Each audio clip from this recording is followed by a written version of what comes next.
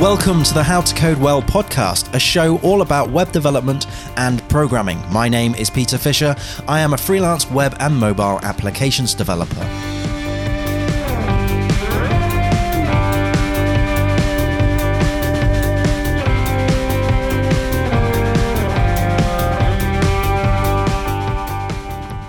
Hello coders, today we're going to be talking about web development recruitment. I'm joined by Jeremy Onion, the technical director at the Torpedo Group, and he's also been doing some recruitment. Jeremy, how are you doing? Have you had a good week? Not doing too bad. Had a very good week. Busy, always busy at our place, and actually been interviewing today. Awesome. So recruitment's very fresh in my mind at the moment. That is awesome. That's why we got you on, because we want to pick your brains about recruitment from your side of the table. And we're going to be talking about all the things that you look for and identify when it comes to CVs. We're going to talk about interviews and all of that other good stuff. But before we start, I just want to say that Jeremy Onion has been on this show before. So what I would like everybody to do is just hit pause, go to the show notes, click on that link, watch that video, then come back here and then press play, because then you'll get a full background as to Jeremy Onion and his story, becoming a coder, and then moving into management. But now you're back here, let's talk about recruitment. So, what is it that you look out for when it comes to recruitment? When it comes to recruiting someone, what is the key fundamentals that you look out for? So the two kind of things that I'm looking for at the various stages in the application process. So if we look initially with a CV, the key things I'm probably looking for is experience with a technology stack. And that's probably comes more from the types of businesses people have been working in and the types of projects they've done, not just this, list of skills you've got at the very beginning. But also the kind of the times they've worked with companies and the sort of areas they've worked with as well. So, right. Maybe the industries, education to some extent if it's quite a junior role, but as you progress, you've done a few jobs or you've done a few years on the job, I think education kind of becomes a bit more secondary and it's more about the types of work you've been doing. Right. So that's probably the initial bit from the CV and the introduction level. When you start to go through the process more, I'd say it's probably more about personality, attitude, and things like that. Because some of the technical stuff, we'll come on to this a bit when we go through more of the later process. But some of the technical skills, they're obviously important, particularly in when I'm recruiting for something like a developer role or something like that. However, there could be differences between the way people do certain things in certain frameworks, or they may have knowledge of one framework and not another. So those skills can either be transferred or upskilled. So that at that point it becomes less important, I should say. So I guess from your perspective, then, from sitting on your side of the table, it's a job of investigating and discovery to discover what candidate best suits your requirements. Yes. And you're looking upon it from both a technical perspective. So are they technically competent to a level that you're after, but also, as you said, that they have a personality that matches your needs of the team. So let's take a step back and go through the actual process. So if someone was to say, you're recruiting right now, right? So if someone was to go on your job advert and then send their CV to you, is that how it works? Yeah. If you come in direct, then we have adverts on various boards as well as on the site. So send in a CV and preferably some sort of cover letter as well. Okay. And what is it?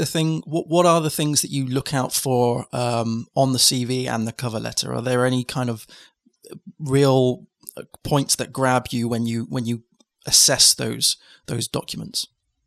Yeah, definitely. So having a cover letter is it's not a necessity, but it will sort of help raise your profile with the application. It shows that you've actually taken the time to think about what you're doing.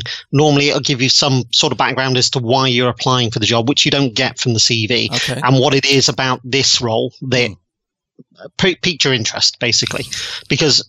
We're offering, a role to someone, but, we need to understand, where, as early as we can, what it is that they're offering to us and why it is that they're picking us as someone to go and work for. Okay. Because it's not a given you're going to want to come and work for us. You could have an idea of, I want to work for this type of business, that type of business. So, what is it about us that interests you enough to send in your CV and say that you want to come and work for us. From the CV type of thing, this is kind of your initial, your opening gambit to us. So there, like I said, I'm looking at what sort of technical competencies are you working with, the types of technology you use, the skills area that most people have in their CVs are useful to some extent, but again. A lot of that should be within your employment history, and for me, I tend to focus a bit more on that and understanding, what sort of roles have they been doing, where have they been working, what sort of skills have they picked up there, and things like that. The personal statement can be quite useful because it'll give you a flavour of how the candidate views themselves, so what they think their strengths are and how they think that they do as well. Oh, okay, yeah, that's interesting. Yeah, so that's them sort of assessing themselves and reviewing themselves over. I mean, what is the format of a personal statement? Is it a series of bullet points or is it a paragraph? It varies. It varies very much. Some people have just a short bit of spiel about themselves. It kind of explains I'm a, So for me, it probably something along the lines of I'm a technical director. I've got 20 years of experience in development, and I've worked in XYZ industries for these types of companies.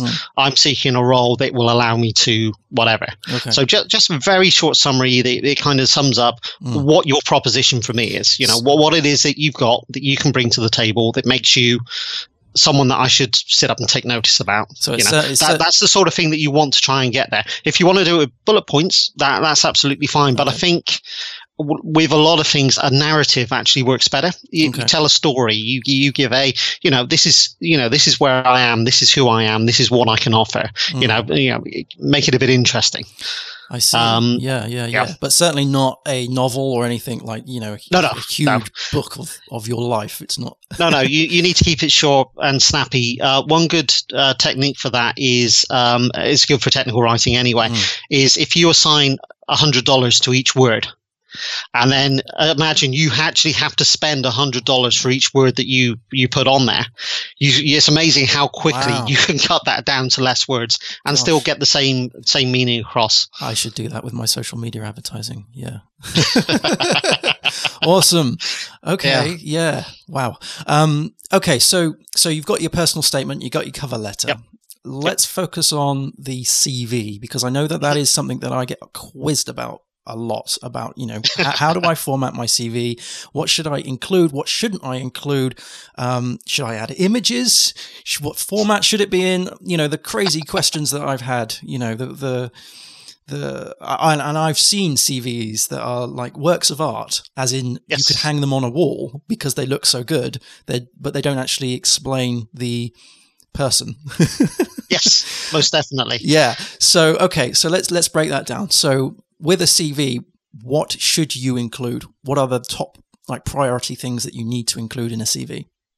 Okay, so I would say the two key things that you need to get across with your CV is your skill set and your employment history. And one thing I see a lot on CVs that I really don't understand is people will put in their employment history and give very little detail as to what they did in those jobs. So they'll mention a firm. So they might say, I worked for Joe Bloggs Marketing down the road. Great. What did you do there? And it'll just be work with WordPress or, work with a CMS system. really doesn't give me anything to go on as to, where your skill set lies, what you're actually doing, what your experience is from working there. Right. Whereas if you said, we used to work with this type of industry and we did sites for, you don't even necessarily need to name clients. I work in an agency. There's a lot of NDA. Sometimes you're just not allowed to say who it is, but you can name the industry. You can talk about the type of project that it was. It was a portal. It was a landing page. Give some information about the sort of things you've achieved while you've been doing that.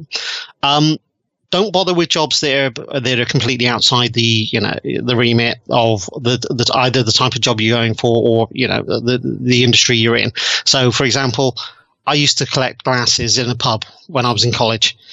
Nobody needs to know about that. Nobody wants to know about that anymore. I did, I was, when I first started, I was an IT assistant. Nobody really needs to know about that anymore. I leave the actual job on there so that it shows, this is when my employment started and this is my progression. But I don't bother with any of the, the things I did on there anymore because that's not relevant to the roles I'm going for now or the type of work I do now. Well, I guess from that level, there is a cutoff point, isn't there? Where you just you list it so they are aware that you've done it, but you don't go into any detail as to what you were doing on as a typical day to day. No. But particularly as a hiring manager, my time is limited. I may have 20 candidates to shortlist through the CVs. So I just want to know about the stuff that's relevant to the role I'm advertising and the role you're going for, not stuff that, not the fluff that you did before. We can cover that off at later stages if necessary.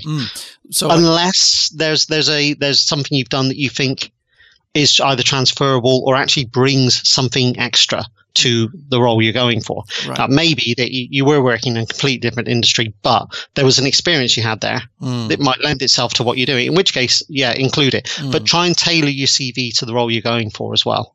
Okay. Right. So if I was to, so you shouldn't carpet bomb companies with CVs left, right, and center that are all the same? I would say probably not. I prefer to read about stuff that's relevant to the role I'm offering. Yeah. So if you've been, if you're going for a developer role, you've done some digital marketing and you've done some pay-per-click campaigns and you've run things like that. I don't need to know about that. Okay. The fact that you've just got a generic listed everything on, to me as a hiring manager means that you are literally that. You're carpet bombing. You're spray and pray. Yeah, you're not actually invested in the role that I'm offering. So why would I need to feel invested in trying to get you through the process when there might be someone else who's got a CV and a really nice cover letter that's tailored really well? Even if it's just tailored to the industry, it might not be tailored to me, but they might be going for agency work anyway, and therefore it shows an effort on the part of the candidate. Yeah, I totally get that. Yeah. It's I do feel though that it's a slightly different game when you're just coming into the industry, so you've never done web development before, or you've done web development, but you're just getting into the industry, because that is more. I don't want to. This is going to sound awful, but I think that there is more of a numbers game in the sense of the more exposure you have to companies, the better. But that does put an awful lot of overhead on if you're tailoring everything, curating everything to those companies. However, when you're saying that, though, on the other hand, when you are at a level, you're more choosy as to who you're going for. Well, what I would say to that is that when you are first starting out, there isn't a lot of experience you've got. So therefore, you do need to put these extra things in to fill up a bit. So you're not going to have five or six companies where you're worrying about what's on there. It's there is where you really need to start thinking cleverly about, right, I haven't got a lot of experience in web development necessary. What can I show that, shows that I've got relevant skills that I can bring to this? And it may be, well, I used to work in a shop where I was dealing with complaints a lot. So I'm used to dealing with people, understanding what they need and finding ways to resolve. I've got problem solving skills. I've got, the communication skills. Got a lot of things that aren't necessarily web development specific, but they show you've actually got something to bring to the table yourself. So, it's about being inventive and, a bit clever about that.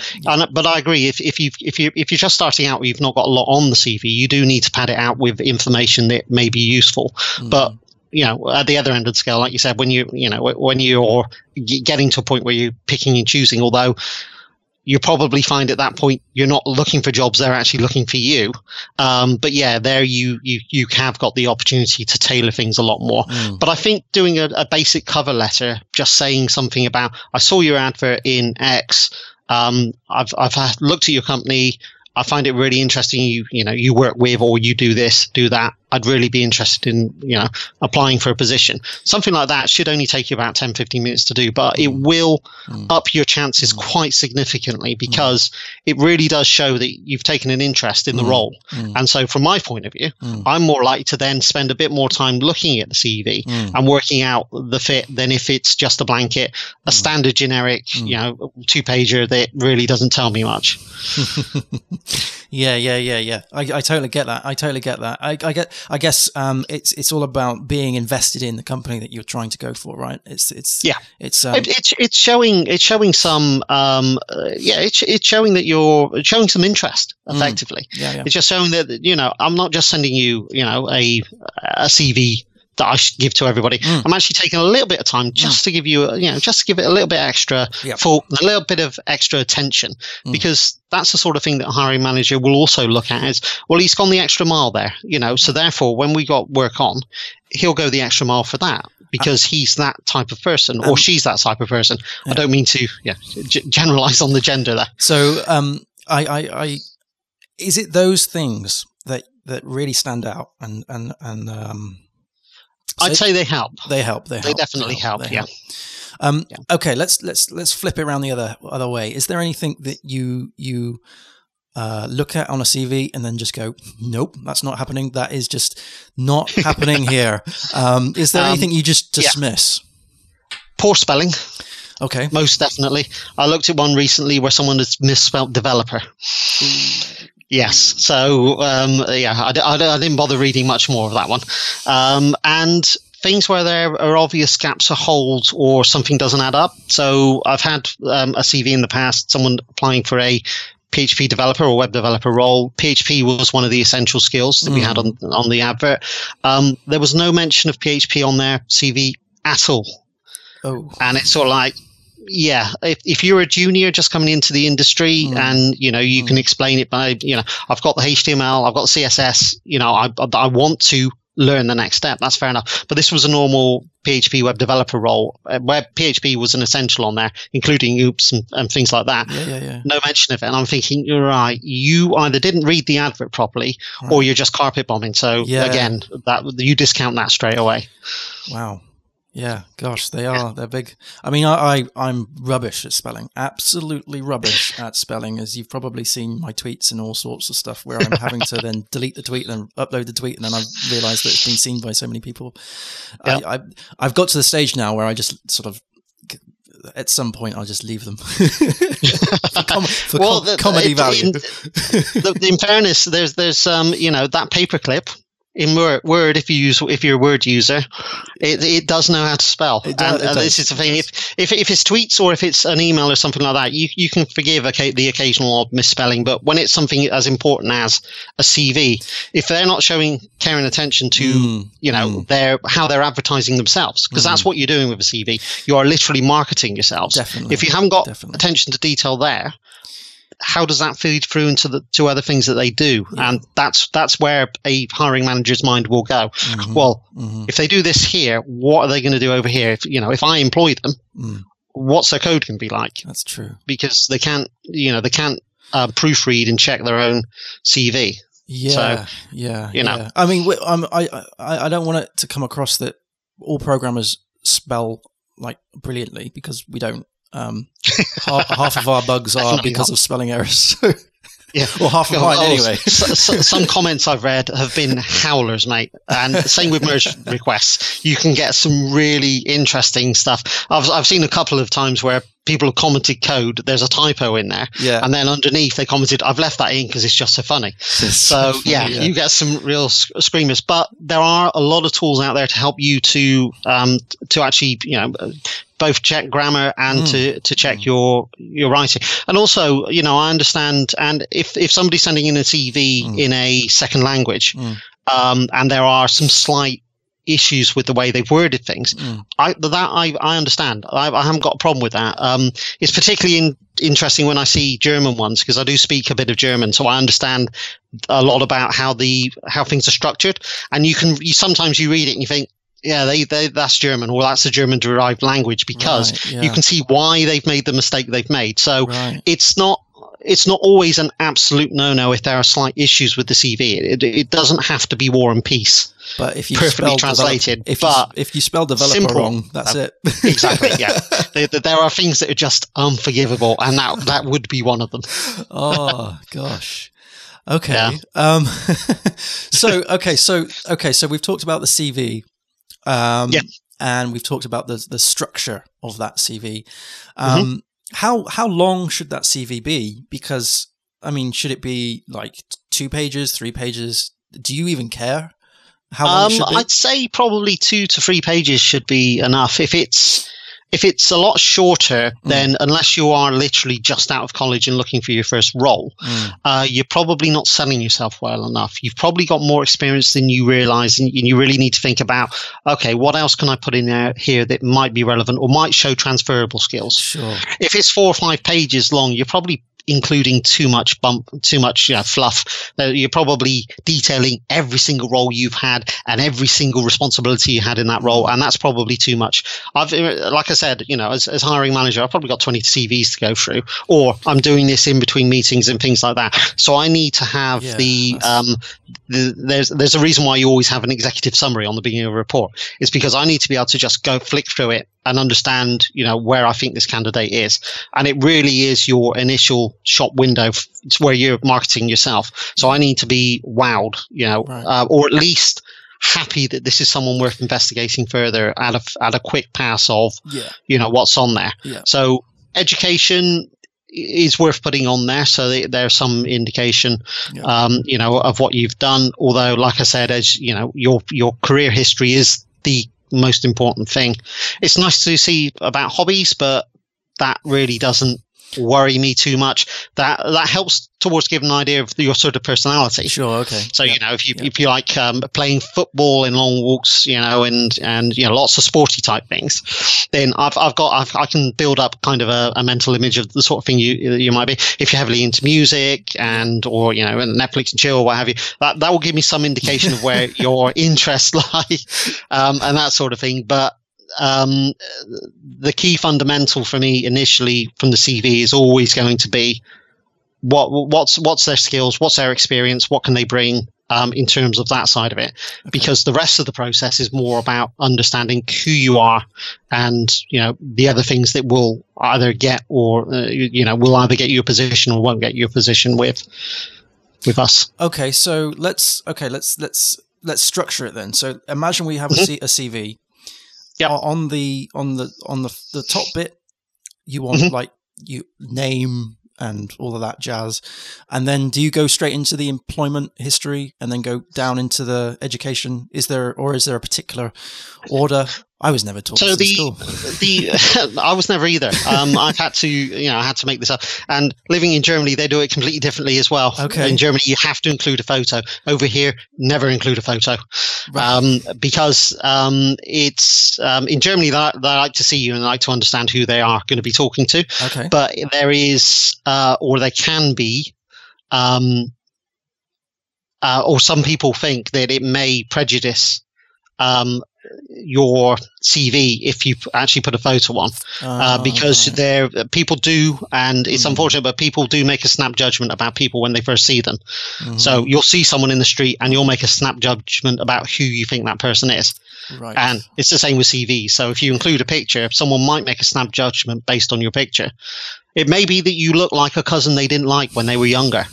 But that's enough for them to actually taint their view of what they're looking at. It introduces a bias that you don't need. That is I'm very interesting. A bit of an amateur psychologist as well, so right. I might end up going off a few of these sort of tangents. No worries. So if it's just nice, clean, crisply written, then that is all that you can be judged on initially. Okay. This is why spelling and grammar is important, because it does give a certain perception of the sort of person you are. Okay. So that's why it's worth taking the time just to make sure those are right. But the most common CV formats tend to be personal details at the top. You'll then get a brief summary quite often of the person. So this is the 50-word elevator pitch, of who I am and why you should hire me. Right. Then quite often some people will put in some sort of skills section. So they'll say, what they've been working with, and there's lots of different ways of displaying this. Some people have little slider type things next to it to show, I'm really good at JavaScript. I'm quite good at PHP.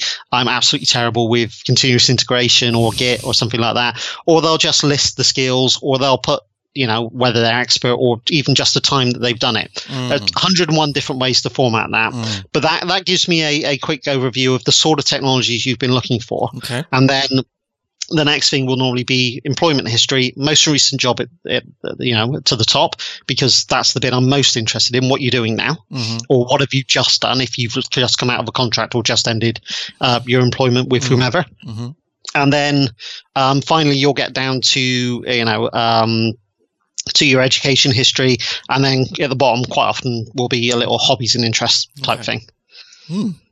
So you've just described there a priority order of knowledge and how, about that person. You put the hobbies right at the bottom.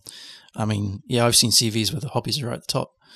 And it's like that's unless you're applying for a job at a toy store or a hobby store or something like that. That's not quite what people are looking for, unless your hobby happens to be contributing to open source, in which case you might want to elevate that. Ooh. Yes, but that's something good to put in your personal summary. I also contribute to XYZ projects, or I run project X, or whatever. So because it's a good sales thing, because it shows that you're passionate about what you do. Yeah. Okay, cool. Okay, so we've got the CV down. You've got a bunch of these CVs. You've made a sort of a short list of what candidates you would like to discover further. What happens next? So quite often, certainly in terms of the process I'll probably have a quick look at the LinkedIn profile. Okay. And see, get a feel for, are there any testimonials on there? What sort of endorsements people are giving people, although being a LinkedIn user myself, I know that sometimes you have to take that with a pinch of salt. I've had people who are, I don't know that well, and I've never actually worked with, but they're kind of part of my wider network, and they've endorsed me for certain technical skills, and I'm thinking, you've no idea whether I can do that or not. So, and that's not the fault of the candidate. No. It's because of the way the system works. It's very easy, because some people just think, oh, yeah, I know them. I'll click that because I'm sure they must be good at that because they're in my network. So testimonials, I find, are really good and interesting to look at, and just quite often to see who else who they're connected with and things like that. Occasionally I find that they're connected with people I know, in which case I can always ask them, this person, what did you think of them, in terms of an employee, just to see what their gut feeling is. Okay. On that. It's only happened a couple of times, and luckily it was all good things. So awesome. Which is good to know. And then it'll be a case of me talking with the team lead for whichever team they're looking to go into, and just making sure that what we're seeing on the CV kind of matches the kind of thing we want for the role. Now, like I said, technical skills, if we're looking for Vue.js and you've got good React skills, that's fine. They're transferable. We're not, you don't have to be perfect in the technology stack that we have. We wouldn't expect anybody to, because we do it our way. Every company does it slightly differently. So, and I'll come on to something that I've read recently on Twitter a bit later on. But it's a case of, I'll chat with my team leads. If they're happy, the next step is an initial chat via something like Skype or GoToMeeting, Zoom, Google Hangout, something along those lines, so that we can start to get a feel for who this candidate actually is. Okay, right. So that's cool. So you have like is that like a pre-interview? Kind of, yeah. Before they come in, yeah. I guess you want to not waste your time and not waste their time, you know. And also not waste their petrol and things like that as well, because we're where we are in certainly the Oxford office. We're just outside of Oxford. We're in a business park. It's a bit out of the way, so you know it's going to take them a while to get there. There's no point in them coming to us if after the first 5 minutes we're going to be thinking, do you know what, they're not a good fit for us, or we're not a good fit for them. Sure. Because that's another important thing is, you're trying to work out both sides of the equation. Are they going to be good for us as a company, and are we going to be good for them as an employer? Right. I'll come on to that a bit later on, as to how, because that forms part of our selection process going forward. So this is the first initial chat, and the key things we're trying to find out here is, we'll throw in a couple of technical questions just to see if they genuinely know about the technologies they say they've worked with. I've had some howlers in the past with people, and also you can get an initial feel for the sort of person they are, and a bit of a feel for their personality, understand what it is they're looking for from a role. We make sure that they understand exactly who we are, what we do as a company as well, and the sort of work we do, so that they are under no illusions about what they're going to be letting themselves into if we take the process forward. But yeah, it's that initial, first meeting, it's first date almost.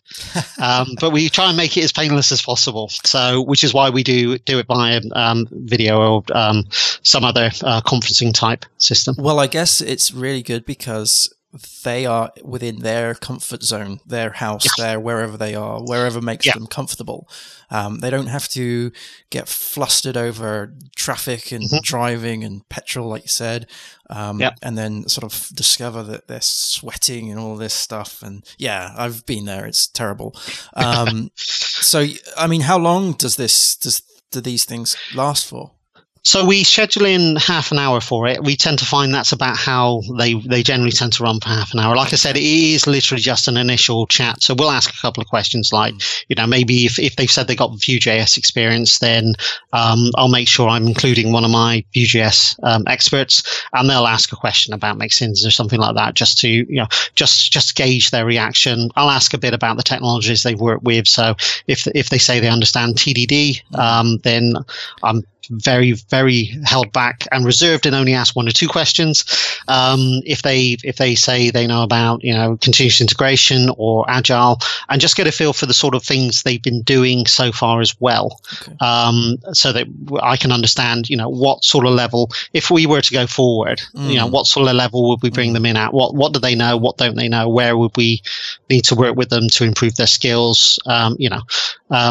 And just get a feel for, is this person like to be a right fit, technical and, from a personal level as well. Now, I'm going to be asked this question through probably a Twitter DM after this, so I'll preempt it. It might be completely different for other companies in web dev, but for you at least, do you mark people down if they do not wear a shirt or a suit in this conference type meeting thing? No.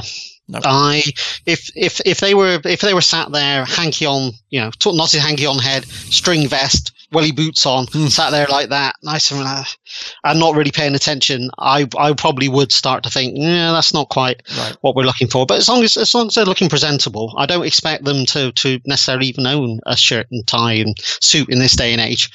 To be perfectly honest with you. None of my devs generally tend to wear shirts. To be perfectly honest with you, I've got a whole mix of styles at work. I think as long as I feel that they're presentable and what have you. And like you said, the initial talk, they're probably sat at home. So you wouldn't, I wouldn't want anybody to have to put a shirt on to sit at home on the sofa with the laptop just chatting to someone who may or may not be interested in employing them. That's too much faff as far as I'm concerned. Your mileage may vary with other companies, like you said, but certainly from my point of view, I think as long as you're looking presentable and you come across well-natured, then I don't think that's ever going to be an issue as far as I'm concerned. Okay, yeah, that certainly answers that. That's good. I know I'm going to get quizzed about that. The way. Sorry, go on. I was just going to say, if you are at all worried about it, then just put a shirt on, but.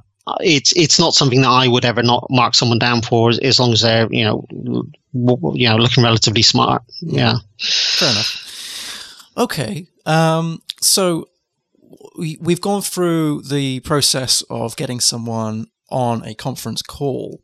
How do we then progress that into getting someone into to be actually interviewed on a one-to-one? Is that the next step?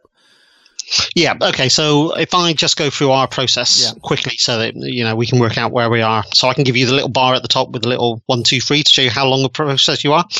So the initial one is obviously you send in a CV, or it could be a recruiter that comes in. I think we'll talk about recruitment a bit later on because there's a slightly different way that sort of works. We do this initial hangout with them with a technical specialist of some sort within the field that they're applying for, so that we can just gauge a bit how they're doing. Then there's 2 more steps that we do. The second one would be a face-to-face interview. Okay. That will normally be with me and the team lead for the team that they're applying for. And then there would be a final stage interview, which would be with myself and one of the exec team. Okay. Because they like to meet any potential new hires and see what they feel and make sure they're happy that they are a good fit for the company as well. We've got I think I mentioned it last time, we've got a really good team at Torpedo. We get on really well. And we work very hard to make sure that we bring in the right people to make sure that we keep the kind of atmosphere and the kind of team going that we need and we want. So, they like to give their final rubber stamp on there. And in fairness, so far, they've never turned around and said no to anybody I've presented for that stage. So it does feel sometimes more like, no, that doesn't do it justice. They obviously are, they want to take an interest in what's going on. But it is a case of they're just making sure that I've not gone off the reservation with my choice and they're happy with it. It's, I get that. And that's really good to hear because it means that they themselves are invested in the process. The people. Oh, definitely. The execs, they're actually invested in this. Which is great. And it becomes more of a family, I guess. It's sort of like you coming on to the family, you're coming on to the team. You're one of us. Very much so. Yeah. So let's talk about interviews. And what are the things what are the key indicators, the triggers, the things that you go, yeah, this is a really good interview? What are the things that stick out to you? Okay. Probably the first one, because it's sticking in my mind because of something that happened earlier in the week. Turn up. Right. We've had we had someone that we were looking to do one of these hangouts with recently, or in the last week or so, and so we got on the call. It was in Zoom, I think that one was. So we were in the room ready, waiting. 15 minutes had gone past, so we closed down, gone. No way. Didn't hear from the candidate for another 24 hours. Whoa, that's a no. Exactly. So, ironically enough, we're not going to be taking that application forward. So that's the first thing. If you're late or if there's an issue getting there, just phone up and say, these things happen. I've broken down a few times on my way to important things. Life sometimes, or, if your child might be sick and you might not be able to attend. We understand, me personally, I understand that life throws you curveballs. I've had enough of them myself. So that's never going to be an issue as far as we're concerned. I'd never mark anybody down. As long as they do the right thing and they inform us as soon as they can that there's going to be an issue. So even if it's just, they might have broken down 10 minutes down the road. Yeah. So just give us a bell. Say that's done. So that's the first thing. Otherwise, try to arrive a little bit early. There's two reasons for doing that. A, it shows a good impression to the hiring manager, but also it gives you time to sit down, relax, and collect your thoughts. Because if you've just driven through traffic, so you're frustrated, you're running to the minute, and you literally walk through the door. You don't have time to catch your breath. You're going to be flustered, and you're probably not going to do yourself justice in the way that you could do if you had that 5 minutes to sit down calmly and relax, and to just take a breath and prepare yourself. Take that nervous loo break as well. Yes, definitely. If you feel you need it, particularly if you're, like we're a little bit out of the way, so you know that they're going to have travelled to get to us. We always offer a cup of coffee or some water or something when you first arrive anyway, because we're a nice company like that. Cool. So that's probably among the first things. Other things that I look for that are particularly good are try and be prepared. There'll come a point in the interview where I've asked all my questions. I've explained a bit about who we are, the sort of things we do. And then I've offered the floor over to the candidate and say, have you any questions? Okay. Yeah. Make sure you've got some questions, so to show that you've actually thought about what it is. Because part of that is for me to understand what you're looking for as a candidate. Right. Because it's not a one-way street. It's not just, I'm not just offering you a job. I'm not just looking for someone with the right skill set and that's it. I'm looking for someone that is going to work well for us, but someone who's going to be happy in our environment and going to thrive within the offering we have. Sure. Two reasons for that. A, it's good for the candidate. I will get my best out of the staff that way, because if they're happy, if they're challenged, if they're doing the sort of thing they love, they'll want to stay, and they'll be productive, and they'll really enjoy their working environment. And we had that conversation last time about you want to be in a job where you enjoy doing what you're doing. We want to be providing that sort of environment to our employees. So make sure that you've got some questions. I asked a really good question in a recent interview, actually, where the candidate turned around and asked me and said, "What's the best thing for you? What is the best thing about working at Torpedo?" I thought that was a really good question. Yeah, so I'm hoping not everybody now that interviews with me asks me that question, because I've got an answer now, so I'm all right. But yeah, it was really good. Other things I've been asked before is, where do you see yourself in 5 years? I never ask that question of a candidate, because I think that's the wrong tack to take. What I always ask them is, what is it you're hoping to get from this role? What is it you want to achieve? Because 5 years it gives you a specific time frame. Well, in 5 years, I want to be this, that, or the other. No, because I don't know what the business is going to be like in 5 years. I don't know what the tech landscape is going to be like in 3 years. You can't do that. Yeah. But so the understanding has to be more about, where do you want to go? What trajectory do you want to be on? Do you want to just get more technical, stay on that? Do you want to branch into management? Some of the, one of the things, do you want to branch into some other area, like maybe, product, UX design, for example, or, project management, or product manager, or infrastructure, or, DevOps, 101 different things that you can possibly do. But getting an understanding of where people's ambitions lie helps me to understand, if I bring them in and they suit the skill set, am I going to be able to offer them the challenge or the type of career progression that they're looking for, which is very important. Looking smart. Okay. Again, it doesn't have to be shirt and tie, but ripped jeans, baggy t-shirt and unkept hair. Flip-flops. It's not going to. Yeah. Socks and sandals. Nah, no, thank you. Actually, to be fair, I wouldn't have a problem with that personally, but I think you need to. Again, it's about this showing that you're making an effort, showing it's important to you. It doesn't have to be a three-piece suit, and you don't have to go to that extreme necessarily, unless you want to. I don't have a problem with that. I wear shirts to work every day. Occasionally I wear jeans, quite often I wear trousers. My choice. That's how I dress. So, make sure you look smart. If you've got a suit, polish it off, polish your shoes, look the part. And try not to be too nervous. Now, this is important. This is an important point to make, particularly for people that aren't used to interviewing. Yeah. Remember that the person opposite you will have been interviewed themselves. They will understand that some people are uncomfortable talking about themselves quite often, or maybe have problems articulating themselves, or are just nervous. So if you stumble over your words or anything like that, don't worry, because I can guarantee the interviewer will have done that themselves. Right. So they will, or they should at least, understand that. And this is why I try to do things more as a conversation and dialogue rather than just firing across questions.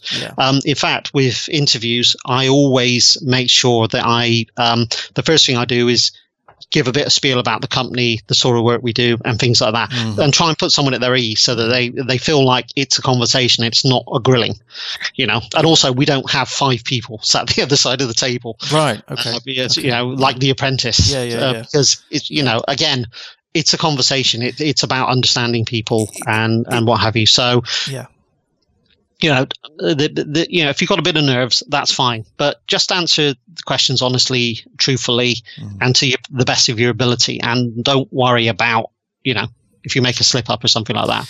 I've done some real howlers in the past. I fully understand what it can be like when you're in that situation. Yeah. And I mean, anxiety is something that just comes into play when you do an interview. And if you have anxiety, it comes into play even more. I've just thinking of some of the interviews that I've done myself, where I was the interviewee, and some crazy things that I've been asked to do. I've been asked to write a program with no prior knowledge of this test. I had to do it with pen and paper, and it included regex. And oh, lovely! Yeah, and it was just like, what? This is nuts. Who writes code now on pen and paper? Well, how is that going to give you any kind of realistic idea of what they're going to be like when put in a normal situation where you have a computer, you have normally access to the internet, to to help with checking the regex at least, or maybe even a tool on your desktop that does it. Use an IDE which will include code complete. Most developers, if you're a developer, your stuff, but you'll quite often use, the tools available to you to help you to do your task efficiently, quickly.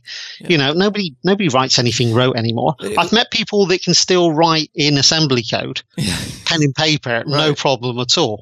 In fact, I think that you were there at the same time with a colleague of ours that used to be able to do that. So there are people out there that can do that, which is fine. It's good for them. But as a general candidate, I know who you're talking about. Yeah. Definitely not. Yeah. So, it was the classic. It was the classic. They gave me a pen. I was too hard, so I ripped the paper. All of that kind of stuff happened, and it just turned into a train wreck. And it's not just that. Your mind will go blank because you're suddenly under pressure. You won't necessarily remember the commands properly. Even something, I've been asked a similar thing. I was asked at an interview to write out a SQL statement for something. I can't remember what it was. It wasn't too difficult, but all of a sudden my mind had gone blank. How do I terminate SQL statements? And then when they came back, it was almost like they were trying to prove that I didn't know things rather than prove that I did know things. Yeah, and it shouldn't be adversarial because that's not what it is. Because if you do that, you're going to breed an adversarial culture for a start, but also you're giving the wrong impression of the type of company you are, because hopefully you're not like that with your staff generally, and that's not, this is a two-way thing. This is as much about you selling your company to the candidate as it is about the candidate selling their skills to you. And you definitely don't want. I mean, we don't bother with technical tests. Right. There was an interesting tweet I saw a couple of days ago from Uncle Bob. So good old Mr. Martin, the oracle and font of all knowledge. And he was saying with permanent staff, the last thing they look at is the language that they're developing. Now, we can't quite go to that extreme at Torpedo because we do web development, so it has to be PHP possibly Java, depending, if we're doing apps or, other items that use Java or JavaScript. It has to be one of those technologies. So I couldn't bring in a C# developer and expect them to be able to get on with the job. So there has to be that grounding there. But the technical side of it is kind of secondary, because there will always be gaps in knowledge. There will always be things we're doing that other people aren't. We do some quite clever stuff with AWS and Code Deploy. People may never have, done that before. So, there will always be gaps in knowledge. Technical skills can be taught. People can be upskilled. That's not a problem. It really is. It should be more about attitude and, personality, and whether or not, it's a good fit for your team, and you're a good fit for them, and you can give them what they want. And that's generally what we try to get out of that second interview. There will be technical questions because it's a technical role. There's no two ways about that. But they're not gotchas, and they're never, we never try and trip people up. We're asking so that we get that assessment of where are you at the moment on that scale, on that technical scale, or on your career progression. Because if you're coming in for a senior role, I expect you to at least have a certain amount of knowledge, but also I expect you to have a certain attitude towards various things as well, like mentorship and bringing people on, being able to do technical presentations to people, and the ancillary stuff that's important for that type of role. So it's not all just technical, but I need to understand where you are on the scale so that I can then either place you where I think you would fit within the team and within the company, and to make sure that you're the right person for that role. But the softer side of it, how people, the attitude and the personality are probably as, if not more important. I would say probably more important, to be perfectly honest with you. I was speaking to a guy. He's going to be on the podcast. I'm not sure when this is going to go out, but he's going to be on the podcast soon, if not already. And he was talking about soft skills, and he was talking about the similar things that you were saying about presenting, being confident, being able to present themselves and the ideas. But you don't have to be like the public speaker. You don't have to be the person who just breezes through and calmly and does things, and everything just works. As soon as you touch something, it all works. Things break apart, things fall apart. But it's showing that you can what am I trying to say?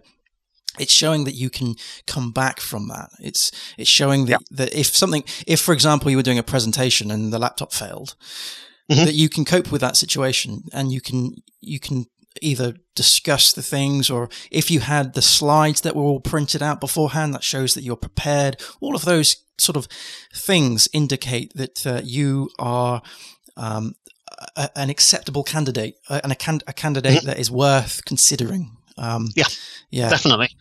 It's certainly things are. I mean, we are as a culture within Torpedo, we're solution led. So it is. Things can be as much about how you deal with something. How you deal with an issue, whoever calls there, it's normally secondary. How you deal with problems, how you deal with issues can be as important as whether or not the issue was there in the first place. So I completely agree. But if you're supposed to be talking about a subject, now I don't expect even senior devs necessarily to be happy giving a presentation in front of 50 people. Some devs are just not like that, and that's personal choice. I don't have a problem doing that sort of thing. I had an interesting experience when I was 15, which means I've lost any fear of public speaking whatsoever. So, in fact, it's probably worth saying that, because it shows, how things can go wrong and how you can recover. So, 15-year-old me, I was at school. We were doing a kind of a business event type thing over a weekend at another school. So there were a lot of business leaders there, and we were learning things about understanding how much it costs to make things, production. Negotiating with unions was one of the things we did, which was quite interesting. How you negotiate contracts, a lot of things like that. One of the final tasks we had to do was a presentation to the rest of the school children that were there. So whole lecture hall full of 15-year-olds and a load of local business leaders. Mm-hmm. Yeah. Mm-hmm. So our team decided we would come up with a product which was some X-ray specs that we were going to try and sell to frontline services, so fire brigade, ambulance crews, police, and the business model was that there was a one-off capital outlay for the glasses, but there was a consumable you needed with it, Mm-hmm. and the idea being you'd sell the glasses, that would slow down, but the consumables would take off. Unfortunately, we didn't necessarily pick the best name for it, so I was for some reason chosen to present. I wasn't very confident back then at talking, so I stood up on stage in front of all these people with my little flip chart next to me and said proudly to everybody, "I'd like to introduce you to Super Sex." Okay.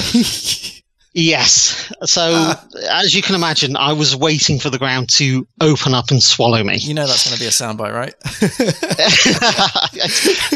Everybody knows the story that I know pretty much. So, it's, this is the thing. I've now come to terms with it. And having done that, obviously everybody laughed.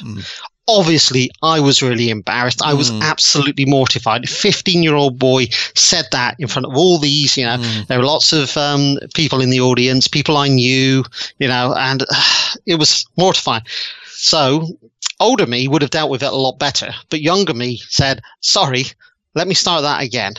I'd like to introduce you to Super Specs," and then I carried on with the presentation. There it is. And it went well, and we actually ended up winning that round. Right. Now, whether it was a sympathy vote because I'd right royally screwed it up, or whether it was genuinely because they felt it was a good presentation, a good business idea, I'm not sure. But after that, and having recovered from that, and realised that, do you know what? I'm still here. The worst that happened was I went bright red. Yep. At least people are talking about it now. It's, once you've done it once, I think you kind of realize that's the worst that can happen, that you say something wrong and maybe people laugh. And they're not necessarily laughing at you. They're laughing because you've said something that they found funny. So, once you've done that, you kind of lose your fear of public speaking, and it's a lot easier then. Older me now would have just turned around if I'd said that and said, "Well, actually, maybe I'll show you that later. Let's look at the product we've got here," or something like that. I'd have recovered a lot quicker. But when you're 15, you don't think like that. No. You just want the world to swallow you up. Yeah, exactly. I can always guarantee a couple of days later, it came to me, I was, I should have said that. Yeah. The way it does. In hindsight. Yeah. Oh, hindsight is brilliant stuff. But even if someone's not happy with public speaking or anything along that lines, you would hope that someone who's applying for a senior role is at least happy doing a mentor type role and be able to do at least a technical talk to the rest of the development team, or explain some technology to some people. Explaining to non-technical people certain things, there is a skill in that in itself. Yeah, and that's certainly not something that every dev has. Certainly. Yeah. You've got to be quite a specific type of person to be able to do that sort of thing. Yeah. But certainly, with the mentorship and these are soft skills that you're kind of trying to tease out of people when you do these interviews as well. So you'll probably ask, a innocuous question like, what do you think are the skills necessary to be a good senior, or something like that? Or what do you think it means to be a senior developer? And then understand, what they come back with. And you'll find there's quite often two camps. One will go down the mentorship, helping juniors along and doing that sort of thing, being a port of call if there's a problem. Others will go down you're a technical specialist, you know everything about a certain subject and what have you. And that kind of gives you an idea as to probably the sort of career direction they're going to want to go in as well. Interesting. Yeah. Because, the people who are talking about mentorship, they're probably going to be happy looking at maybe a lead dev or a team lead role. Whereas the other ones, you're probably thinking, right, we're going to have to push you down solution architect or, application architect or that sort of level, that type of role. If they're not, if they don't want to just stay coding the rest of their life. And some people do. which is absolutely Some fine. people do. No problem with that at all. Yeah, but if you're listening and you're thinking of being a going into management, then do check out the previous podcast that we did about called Coder to Manager. That explains Jemry's background and how he's progressed from, because you were originally a PHP dev, right? I mean, we won't go into the history because we did that quite a bit in the previous. And before that, I was an IT assistant. I've done plenty of interviews, so I know the other side of the fence as well, and I know the mistakes I made, and the things that I've done that worked and done that haven't worked in terms of interviews and that. So Okay, so is that the end of the process in the sense of you at that stage you then have an idea of who you want to hire, or is there anything else after that? So after that second interview, we'll obviously have a conversation, and then normally we'll know at the end of that whether or not they're going to be a good fit for the company. Okay. Obviously, a lot of the interview will also be about explaining what we do at Torpedo, how we work, what we can offer in terms of career progression, how we're structured as a company, and all those things to try and make sure that the candidate is actually coming in eyes open to the role. So the last thing I want is for them to turn up and then after a week they're not, they're looking for something else because it's not what we had said.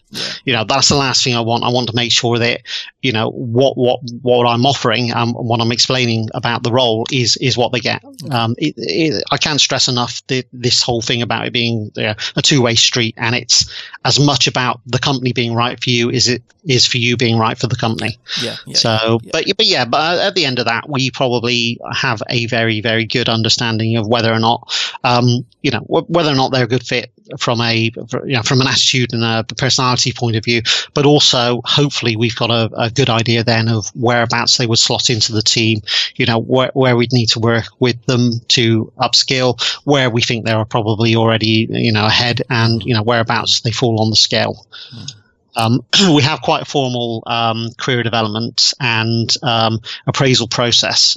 So we do have for each job function, we have set objectives and criteria.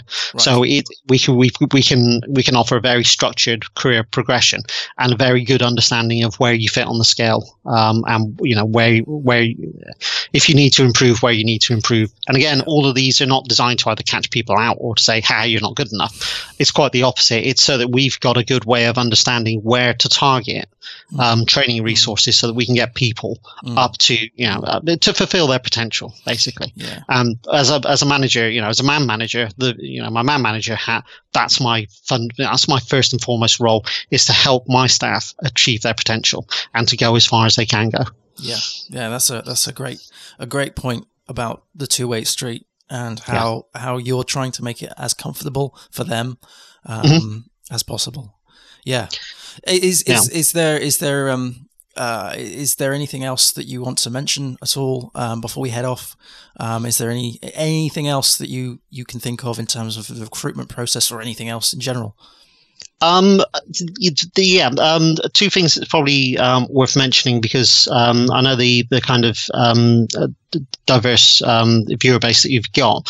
Obviously, if we're interviewing for contract workers, and we do use freelancers from time to time, the process is very, very different.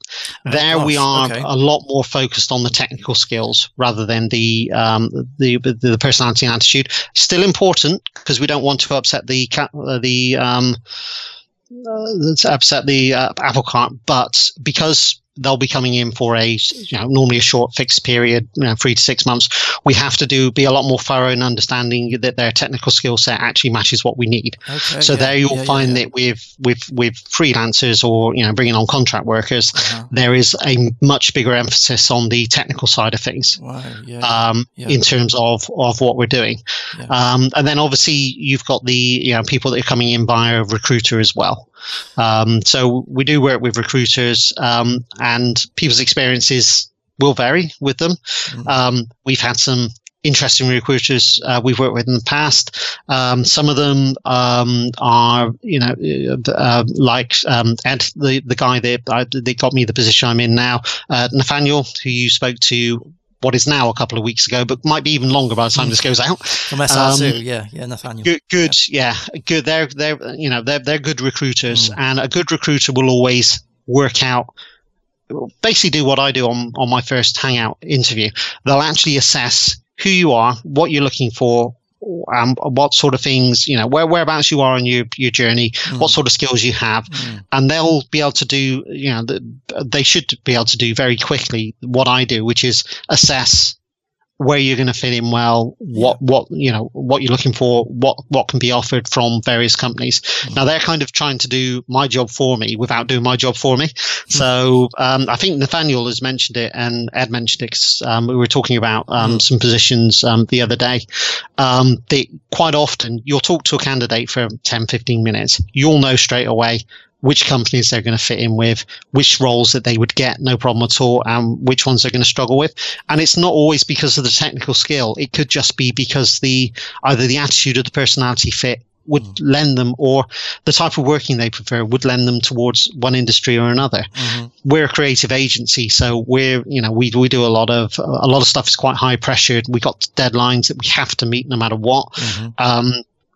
We try not to, we try not to work to the deadline all the time, but there are occasions where, if something's gone wrong or it's taken longer to do something than before, we need to pull it out of the bag, and we have those deadlines that we have to hit. If you're working for a company where you're working on an internal product, or it's only just a one product, you've probably got a very different way of working. It's probably not quite as the deadlines are probably not key. You probably have a much more formal process, or you may have a more agile, a more true agile way of working, or things like that. So different industries, different types of development work. There are lots of different things out there, and recruiters are quite good, and also letting you know about options you may not have thought about, like you mentioned before.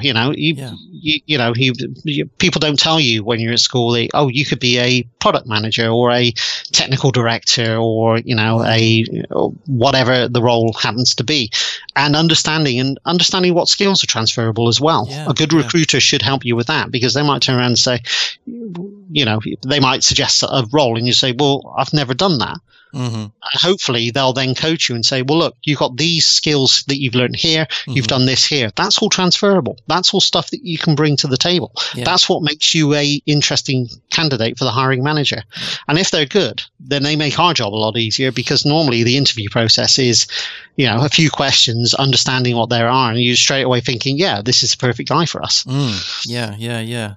So, I mean, the stuff that some of the things that Nathaniel was saying was it really brought to the table how much knowledge he gets from the companies. So he's able to analyze candidates at a very sort of granular level. And I met him actually at PHP Southwest, and that blew me away. The fact that there was a recruiter at a PHP user group listening to PHP programmers. And it was just, but that was the thing. That was the thing that really drew me to his recruitment style. The fact that he has a technical mind, in the sense of he appreciates technical things. And recruitment is one of these weird things where I've had lots of experience with really good recruiters, and I've had lots of experience with really, really bad recruiters. And it's so easy to brush them with the same broad brush.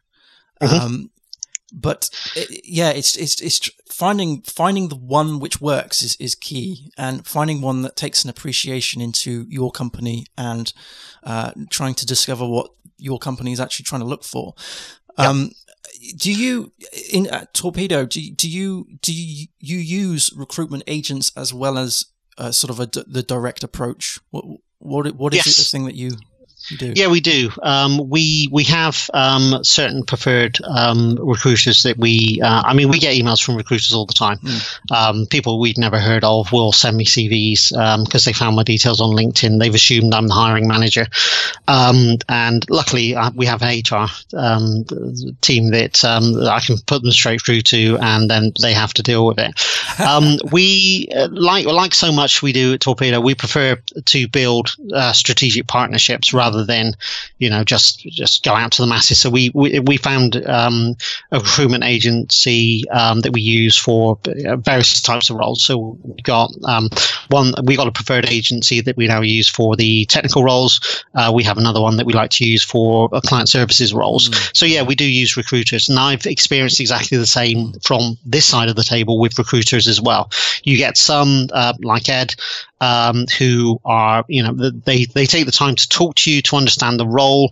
They're the sort of people that actually understand the technology and how it fits together. They're not developers. They're not, they don't necessarily understand, the intricacies of it, but they understand what the frameworks are and how they're utilized. And they can then, same with Nathaniel, they can then actually understand a client where their skill set lies and whether or not that's a match for what someone's looking for. But we get others where you get CVs through that you're thinking they couldn't have even read the job spec. They really couldn't have done. And you can quickly separate out the bad recruiters who are just driven by profit and just want to make as much money as they can do off the back of this. So the ones who genuinely have an interest in helping people to get into the right role, because at the end of the day, if I use a recruiter and they're rubbish, I'm not going to use them again. So it's not a good business model for them in that kind of sense.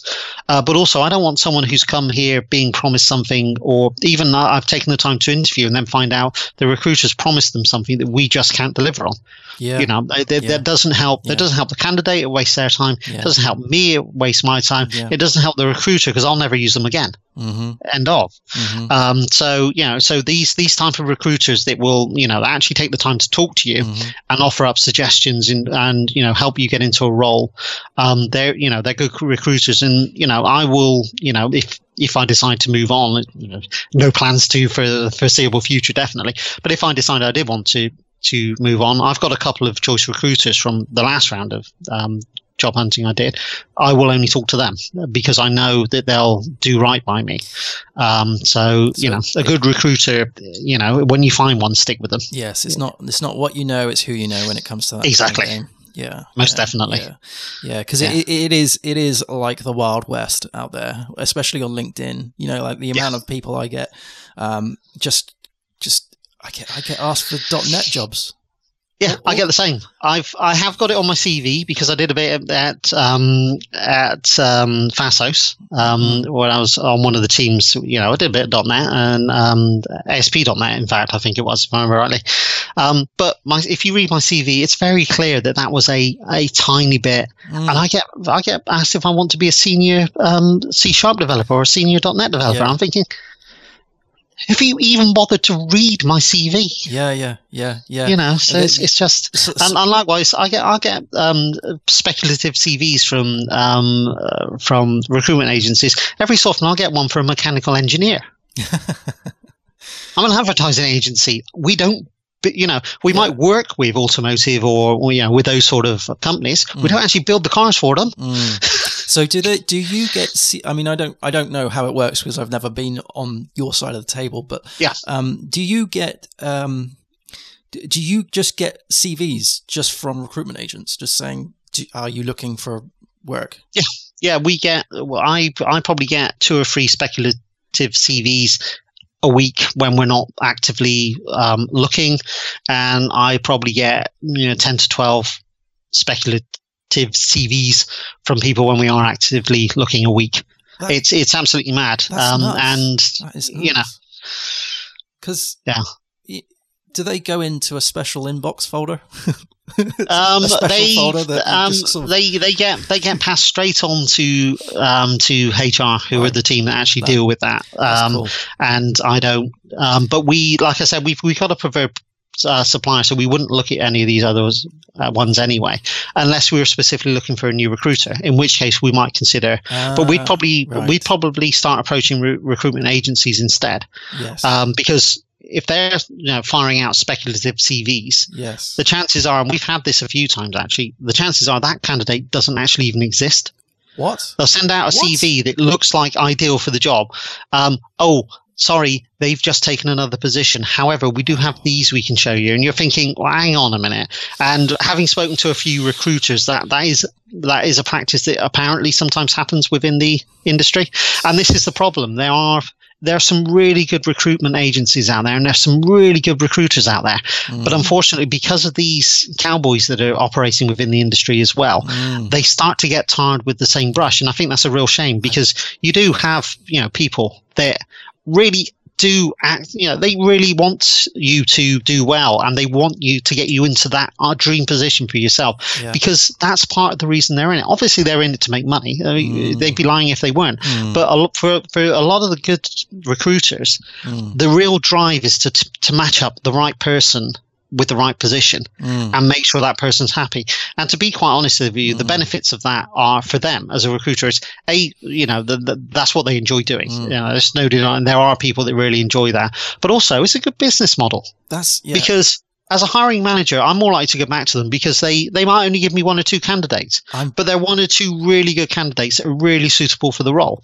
But also, the candidates are going to go back to them as well, because they feel that they've been looked after. They've been given the dream job. If they do decide to move on, in 3, 4, 5 years or something like that, when they think, do you know what, there's a bit of a glass ceiling here, let's look at the next role, they're probably going to go back to them. They're probably going to say, well, do you know what, Ed, Nathaniel, whoever it is, they did me right last time. That's I'll contact them and see what's about now. Yes, definitely. Definitely. I mean, I remember the recruitment agent who helped me get into Fast Hosts, and I have sent her a message, just thanking her generally. Just an FYI, this is what I'm doing, and I wouldn't have done it without your support. And that's great. But my head is just with what you've just said about the underhand tactics. That's just it does happen. It's unfortunate, and like I said, I don't want anybody to get the impression that's how the industry as a whole works. But these are practices that I have seen or I'm aware of from either talking to other recruiters or talking to other hiring managers as well. You do get these occasional, or they'll tell I've had this before where we were looking for a contractor, and I interviewed someone. They seemed really good for it. Unfortunately, the recruiter hadn't bothered to tell them, despite the fact that I'd said definitely, and it's always the case with us anyway, they had to be on site. And they were expecting to work remotely, and it was just not with the type of project. It was just not something we could do. Right. But that was the recruiter had decided that he'd try his luck, give us a really good, dangle a really good candidate, and then assume that we'd fold and say, yeah, do you know what? He's that good. Oh my God. We'll do it. And it wasted my time, and it wasted the candidate's time as well, because they were really good, really nice guy. Yeah. It just wasn't something we could make work. And so he was let down by that recruitment agency, and I was as well. Yeah. Gosh. Well, wow. As Mr. Clarkson would say, and on that bombshell. And on that bombshell, yes. Well, thank you ever so much, Jez, for coming on, Jeremy. And I mean, we've covered an awful lot of topics: CVs, interviews, recruitment, all kinds of good stuff. And I just can't get over that. That's crazy. That is nuts. It's mind-blowing, isn't it? It really is mind-blowing. That is madness, absolute madness, that they would take the time to do that. Someone has actually had to write that false CV. Well, the chances are they've just picked one at random from someone that looks like they match and send it through, because you can guarantee that the candidates they do have, and this is the kicker, the candidates they do have aren't really all that suitable. It's just a foot in the door for them, because it's surprising how often it happens. Or I mean, it's because they'll send it in, you'll respond within an hour, and somehow they've got the job in an hour. Now, if it genuinely is the case that they've sent you a CV, they should know that their candidate has another offer that they're about to accept. Yes. If they're a good, or they should at least know that they're already in advanced talks with someone else. And that's the other thing with a good recruiter. They'll quite often ask you, is this the only role you're going for? What's going on? Always be honest about it, because it helps the recruiter understand, where they are as well. Because if you're about to get a role and it sounds like a better role than the one that they've got that they could offer to you, a good recruiter will turn around and say, well, look, I did have a role for you, but it sounds like you've got a better one. However, if anything doesn't work, if it doesn't work out for whatever reason, let me know, and I'm more than happy to put you forward for this one. Well, that's and also understand which recruiters are putting you forward for which role. Right. I've had 2 recruiters put me through for the same role. Okay. One of which was fully with my knowledge. The other one I obviously didn't know. Otherwise, I'd have turned around and said, "Actually, I've already got a CV in with that company." Right. And I've given to understand that it's happened before where someone's applied directly and then a recruiter has put a CV in for the same person, and it's sort of like they've done it without the candidate's knowledge, which is a no-no. It's a definite no-no. It's not actually allowed as far as I know. It's very, very bad practice. Yeah, this is the bad the dark side of recruitment. Side where I don't want to say it, but a lot of us just think that we do get treated like a resource. If you find the right recruiter. Not if you find the right recruiter. If you find the right recruiter, you won't be. The same as if you find the right company as well, you won't be. Yeah. Because at the end of the day, very technical, basic level, you are a resource because you are the person working on that project. But any good company worth their salt they won't see their staff as a resource. Or if they do, it's a resource they want to grow and nurture.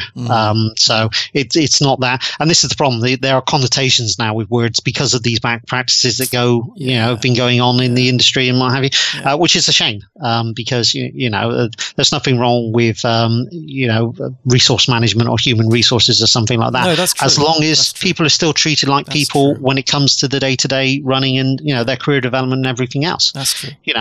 They're a resource on a project, but they're still a person, and as long as you get that right, there's it's just a word at the end of the day. It is. That's true. Yeah. Hey, we're programmers. Naming things is difficult. So. It's one of the worst things. If you want advice, read Clean Code. I'll tell you all about naming and commenting and why it should and shouldn't be used. But yeah, it is 95% naming things, 5% actually writing the code to make stuff happen. Yeah.